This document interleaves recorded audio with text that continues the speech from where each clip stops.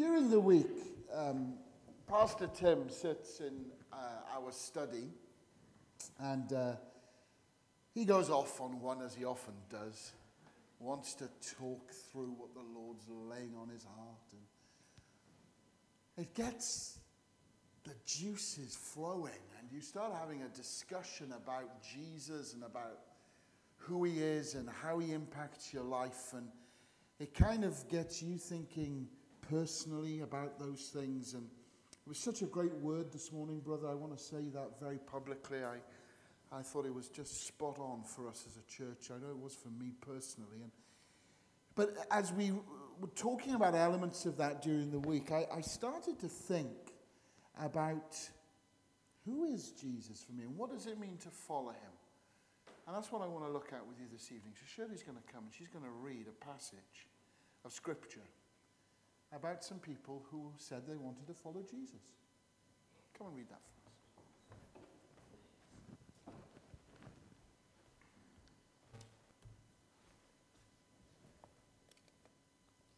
Sorry. The readings. Okay. Set to go? The reading this evening is from Luke chapter 9, verses 57 to 62, and it's entitled The Cost of Following Jesus. As they were walking along the road, a man said to Jesus, "I will follow you wherever you go." Jesus replied, "Foxes have holes, and birds of the air have nests, but the Son of Man has nowhere to lay his head." He said to another man, "Follow me." But the man replied, "Lord, first let me go and bury my father." Jesus said to him, "Let the dead bury their own dead, but you go and proclaim the kingdom of God." Still another said, "I will follow you, Lord, but first let me go back and say goodbye to my family." Jesus replied, "No one who puts his hand to the plow and looks back is fit for service in the kingdom of God."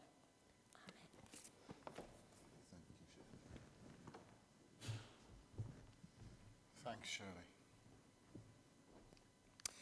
So I don't know how familiar you are with this passage, but it's certainly one that I'm sure you probably have read before. And if you've got a copy of the Bible on your phone, or you've picked up a Pew Bible or whatever, do please leave it open, because I want to encourage you to look at this passage with me. In this passage, Luke introduces us to three guys who Jesus meets as he's traveling around with his disciples. They're guys that actively want to follow Jesus. It's interesting that two of them ask the question about following Jesus, and one of them, Jesus actually says to him, "Follow me." And there's this interplay between each one of them and Jesus. They have this conversation. And what strikes me about this passage is the way in which Jesus handles them. This is a brilliant passage for teaching about man management and interpersonal skills and interpersonal relationships. So in some of the work I do with the colleges, very often I'm asked to talk about the minister and the ministerial role and how we might interact with people and how particularly we might interact with the public. And this is one of my go-to passages, because I think here you learn a lot about Jesus and his man management skills. I don't necessarily want to look too closely at that with you this evening, but I just want you to think about Jesus in this scenario. Because most people with a cause are busy trying to recruit as many people as they can, aren't they? You've all had a charity mugger come up to you, haven't you?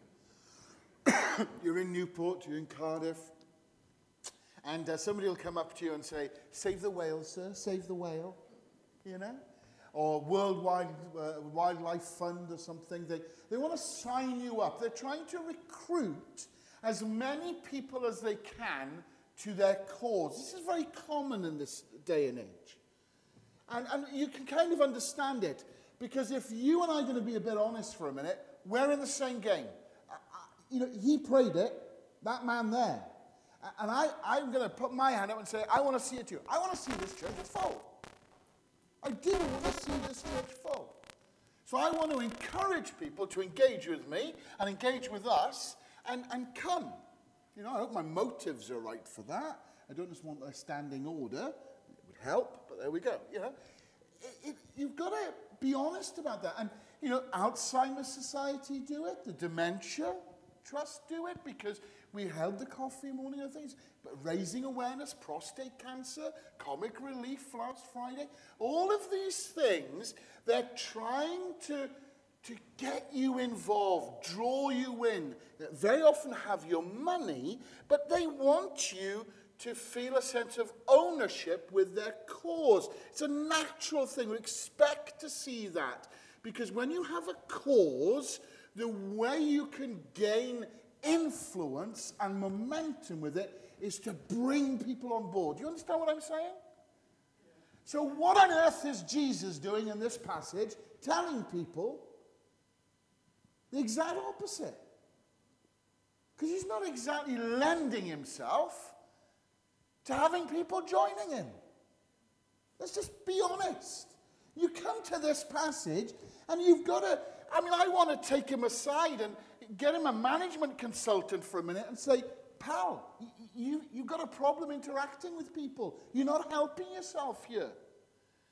You're not helping yourself telling people the things you're telling them. You've got to, you're dissuading people the way you're coming over. Because that's what it looks like, doesn't it? When you look at this passage, a minister friend of mine was sharing with me a long time ago now some advice that he was given by an older minister whom he greatly respected. And the old man said to him, always endeavor to keep your church as small as you can. Always endeavor to keep your church as small as you can. That's strange, isn't it? What on earth is that about? It was coming from a man who had been highly respected. He'd pastored a very large church, a large congregation. But what he meant was, you need to preach the truth of God's salvation and the demands of following Jesus so clearly that only those who have truly counted the cost and are ready to give up everything to follow Jesus will join you. Because there is a danger, isn't there, that we get into the kind of superficiality of what the Christian message is all about, and we kind of get into the entertainment side of it and the kind of flippery of it all, and we kind of want to woo people in.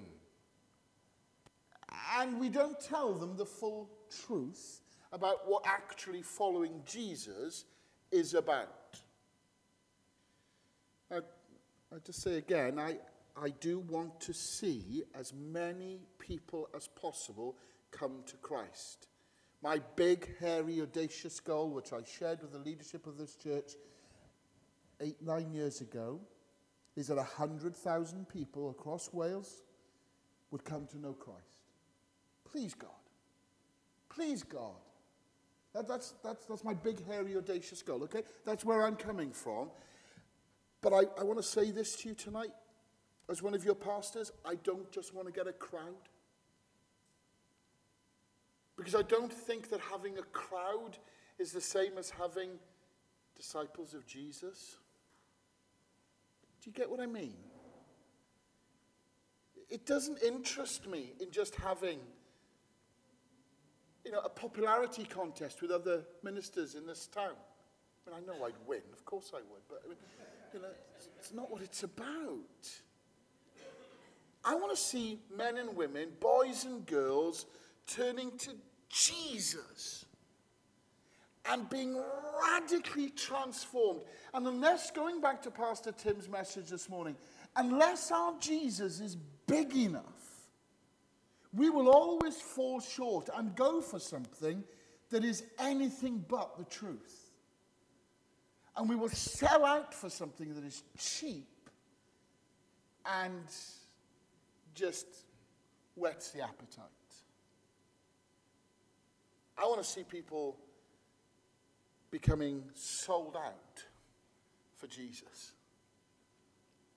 And so it's interesting to read of Jesus and the way he deals with those who expressed a desire to follow him. He seems to be trying to discourage them here. Look deeper at it, though, with me, because on the surface it might seem like that, but I think if you dig a bit deeper, you'll see a lot more in this passage. See, in actual fact, Jesus' desire is that people will follow him. Of course it is. But he wants them to think it through first. I'm often saying to you, aren't I? As Christians, we're not called upon to check in our brains in the foyer and just come to church and kind of go through the motions. That's not what it's about. We have to engage. So we have to think about what is the reality of following Christ. What does it actually mean to say, I'm a disciple of Jesus, I'm a follower of Jesus, I'm a Christian? Have you ever thought that through, I wonder? Have you counted the cost involved? Or is this Christianity stuff nicely compartmentalized in a nice little box, as we saw this morning, that just reduces Jesus to a plastic little imitation thing that we trot out at Christmas and we use it as an excuse for a blowout at Easter? Have we thought about what it actually entails to follow him, to be a disciple? I think if we really engaged with that up here, maybe we wouldn't struggle so much. Maybe we wouldn't dip and wane in our enthusiasm for God as much, in our devotion for him and to him. He spells out what's required in this passage. It's very, very clear. It's shocking.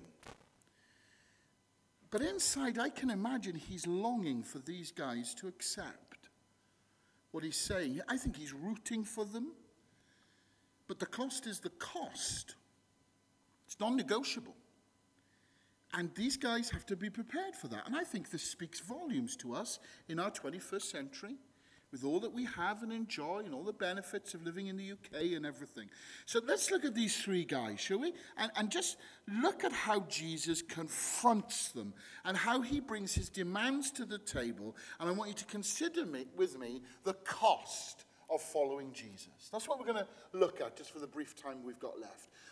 Look at the first guy with me. If you look in your Bible, you see verses 57 and 58. And from his conversation there, I think Jesus is showing us that if you're going to follow him, you can't have any earthly security. You can't have any earthly security. If you're going to follow him, you can't have any earthly security. Look at verses 57 and 58. As they were walking along the road, a man said to him, I will follow you wherever you go. Jesus replied, foxes have dens, birds have nests, but the Son of Man has nowhere to place his head. It's quite a bold statement this guy makes, isn't it? I'll follow you wherever you go. Can you say that without any idea of where this Jesus may be headed? Did this guy really understand what he was saying? I get it in the 21st century. I'll follow you wherever you go, because we might end up at an airport and getting on an aeroplane and flying somewhere rather exotic. But aeroplanes hadn't been invented back then. So what is this guy thinking? What's up here as he's saying these words? What does he think? Where's it going to take him if he's saying, I'll follow you wherever you go, bud? What is that going to look like? What's going to be involved in that journey? I want to say to this fella, hey, come on, you need some more information first. If you get some information about the itinerary, you may say, oh yes, I fancy that. I might. Because let's be honest, if Jesus turned around to you and me and said, I'm going to Birmingham, I'm going to Dudley, you'd probably say, all the best. But if he said he was going to Bluestone in Pembrokeshire, you'd probably say, thank you very much, I'm coming along for the ride. There are some places that interest us and some places that don't. Does this guy have enough facts to hand? Jesus replies that to follow him wherever he's going won't be an easy road. He's not one of these high-flying rabbis who jets from village to village, staying in the best hotels and collecting nice offerings from the crowds that come to hear him. No, sir, this is a true faith ministry. Foxes have dens, birds have nests, but the Son of Man has no holiday inn to stay in. See, when Jesus stepped out of the throne room of heaven to come to earth and live and die for us, he left behind everything. He exchanged wealth for poverty. He came out of ivory palaces into a rude cattle shed. He exchanged rulership for servanthood. And he says, foxes have dens, birds have nests. The Son of Man has no place to call home. What an irony. What an irony. The King of glory, the heir apparent to the throne of the universe, doesn't have a place to put his head at night. He's got absolutely no earthly security whatsoever. Nothing. He was literally loaned accommodation by those who loved him. People like Mary and Martha, Lazarus. He borrowed a coin to tell a story one day. He borrowed a donkey to ride into Jerusalem. I know it fulfills prophecy and all of that, but that's what he had to do. He had to borrow.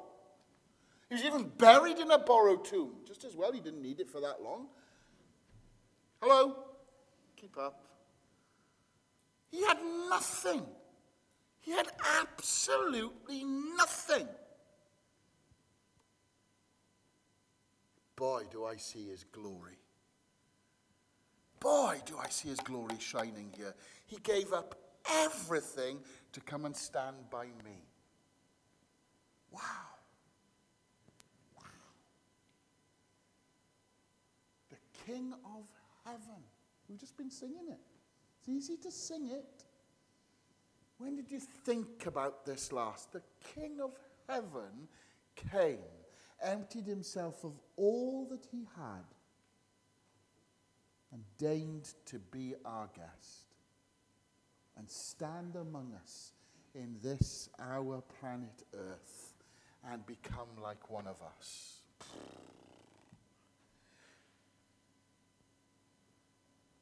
Those who follow Jesus have to be prepared to go on the same road.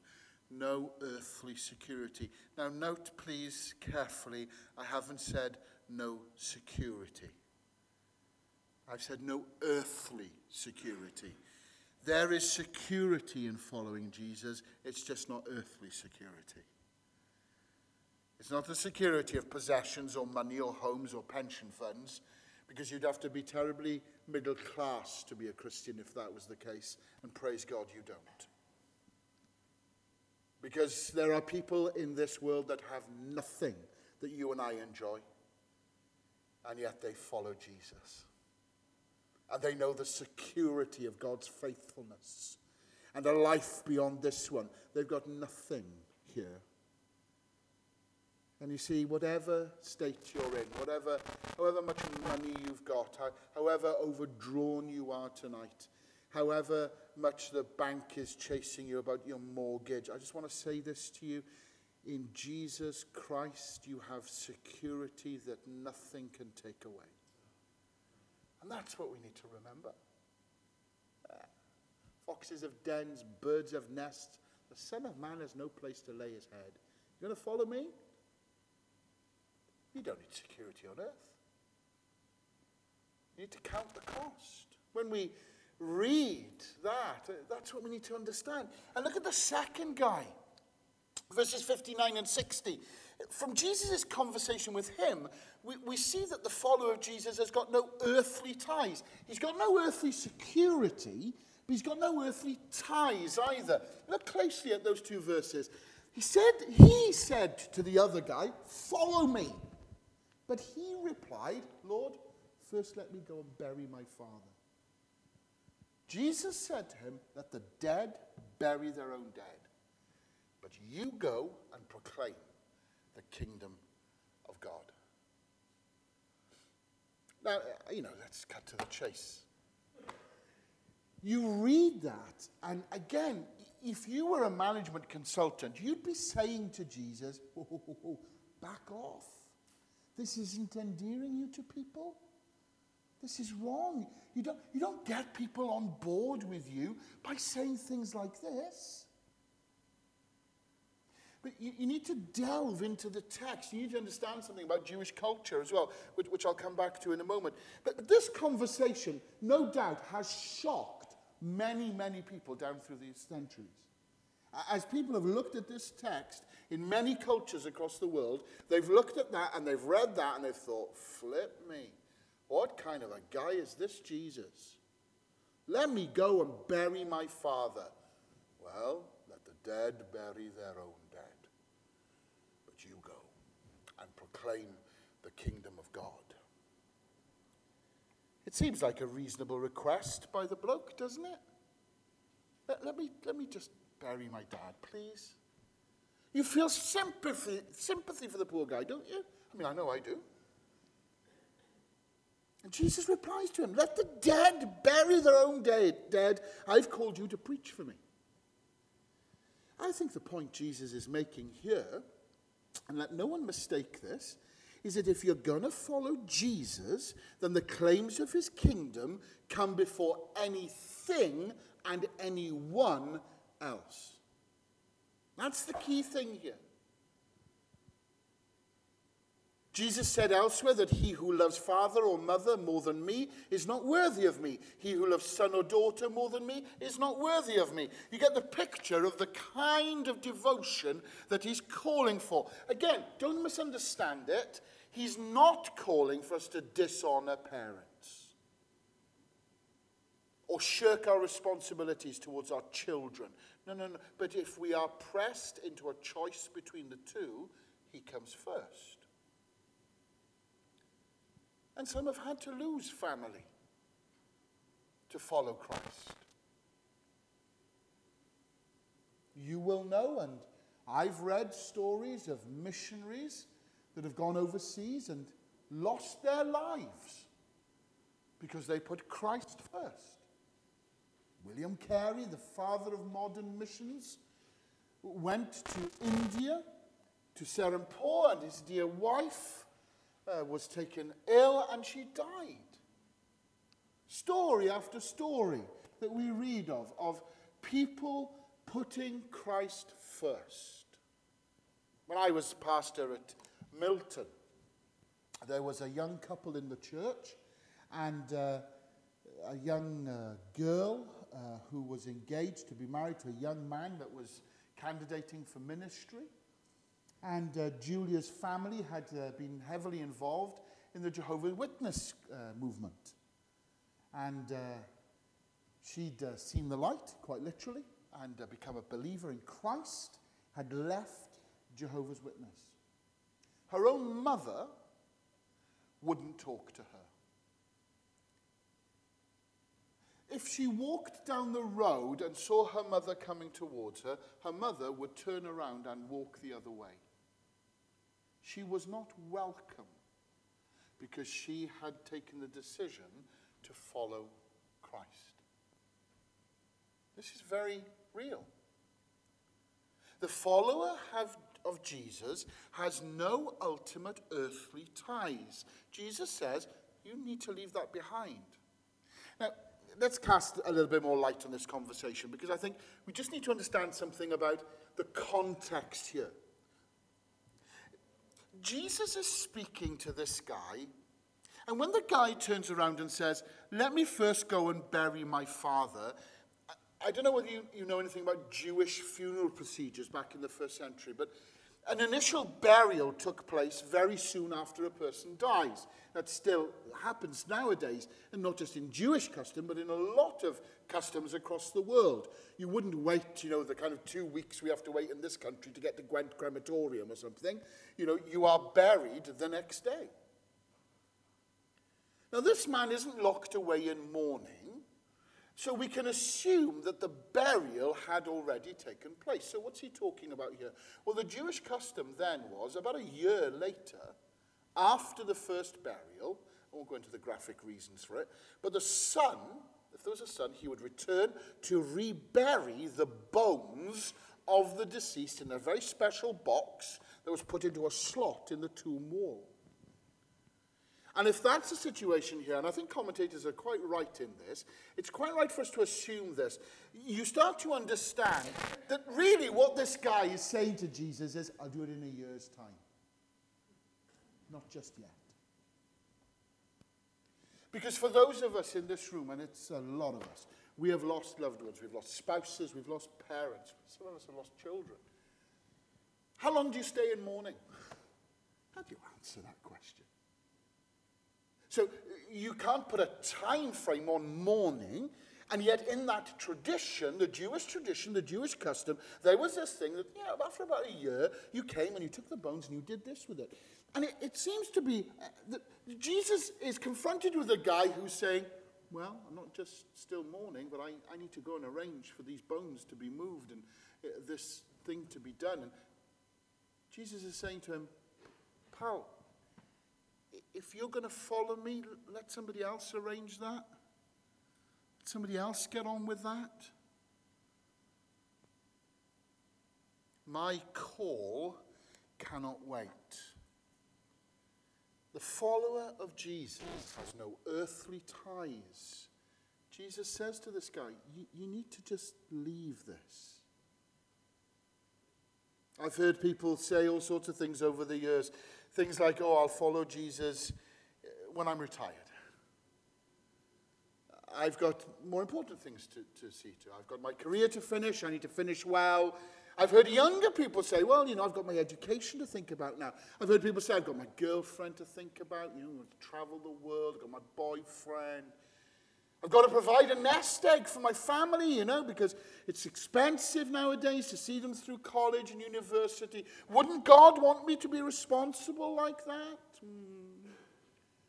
Thing is, if God is calling you to follow him, to commit your life to Jesus, you need to do it now.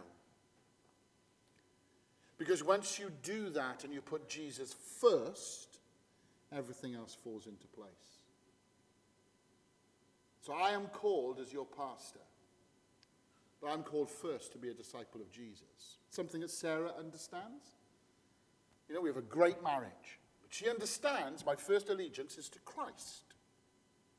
Then everything else fits in place. My children have always understood that.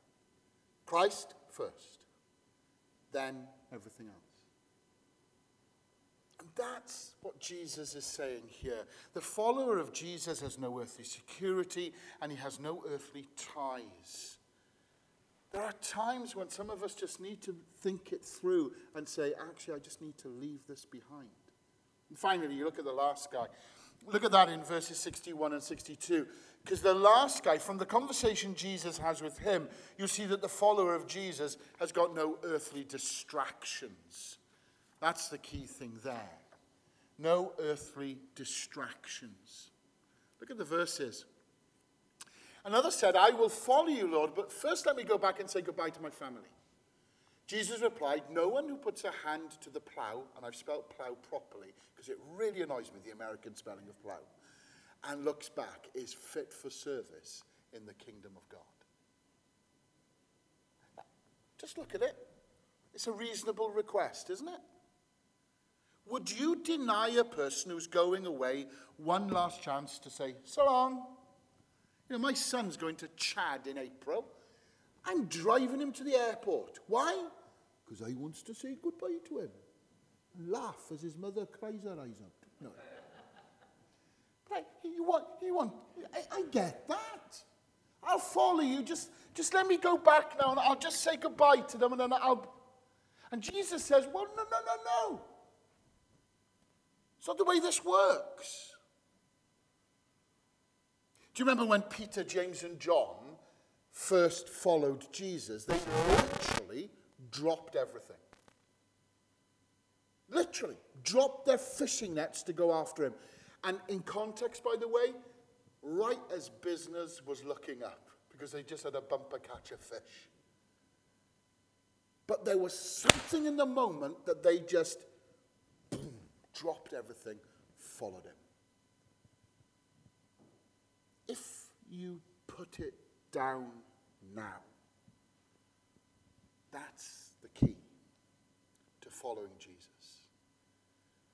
You can't go back. This is the cost of following Jesus. You declare it, you go for it. You pick up the plow and you don't look back. You can't go hankering after your family back home, pal. No. The Master has called. Some have looked back when God called them forward. Very interesting in Scripture to notice that. You go through Scripture and see how many people look back when God is calling them forward. Remember Lot's wife? She looked back. Judas Iscariot. Demas. None of them is remembered for any good things they did. They weren't worthy. If we're going to follow Jesus, there's got to be no going back. That's why we have to think this thing through. Are you following Jesus? Are you counting the cost? Jesus put it like this on one occasion. Which one of you, when he wants to build a tower, doesn't first sit down and calculate the cost to see if he's got enough to complete it? Otherwise, when he's laid the foundation and isn't able to finish, all who observe it will begin to ridicule him, saying, this man began to build and wasn't able to finish. Have you ever been to Spain? You travel around Spain and there's loads of half-built houses.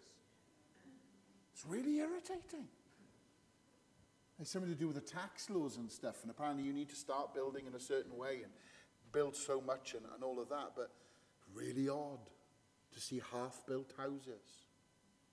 John Stott, whose writings I have greatly appreciated over the years, wrote this.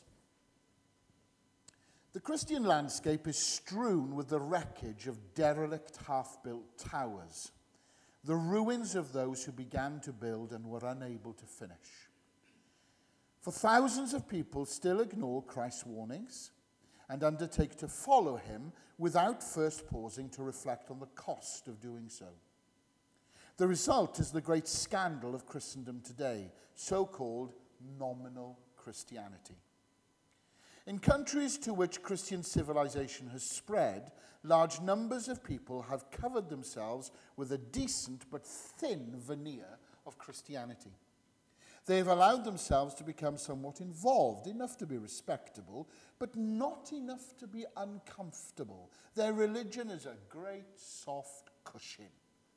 It protects them from the hard unpleasantness of life, while changing its place and shape to suit their convenience. No wonder the cynics speak of hypocrites in the church and dismiss religion as escapism. Bang on the nail, John Stott. Bang on the nail. Can your Jesus walk on water? The question Pastor Tim asked us this morning. And if he can do all the other things that Pastor encouraged us to reflect upon, then surely to follow him is going to cost us something. It's going to demand something of us. Because the true follower of Jesus can't have earthly distractions. We can't be looking to other things or other people. Jesus' words in this passage are very strong. And he's making it clear what it's going to cost. It will cost you and me everything. It will. But he calls for us to commit ourselves completely to him. to hold nothing back. Jesus said to the first man, you need to count the cost, pal. He said to the second man, you need to leave things behind. And he said to the third man, stop looking back. I'm calling you forward. So I wonder, what is Jesus saying to you tonight? This service will finish in a few minutes. Go and get tea and coffee. You'll go home. You might have been a twicer, because you were here this morning and you heard Pastor Tim preach on what's your Jesus like? Can he walk on water? What does he do? And you may go home and you might reflect, oh, today was a good day. It was good, yeah. And what will it mean tomorrow? Have you counted the cost of what it really means to follow Jesus? Will he make an impact in your life on Tuesday morning? Will your Jesus be the kind of Jesus that can walk on water and heal the sick and raise the dead when you face that awkward situation on Wednesday? Or on Thursday, when you're debating about whether to make that phone call to that family member that you've been finding it increasingly difficult to talk to? Will your Jesus, the Jesus you follow, make a difference in that situation? And will you have counted the cost of what it means to follow him? Because it might mean that you'll have to apologize to somebody. Or you might be right in what you've been saying, but you might just need to be humble. There is, I think, something in what God has been laying on both pastors' hearts today about how we understand the guy at the center of all of this. Do we get who Jesus is? And do we understand what it means to truly follow him?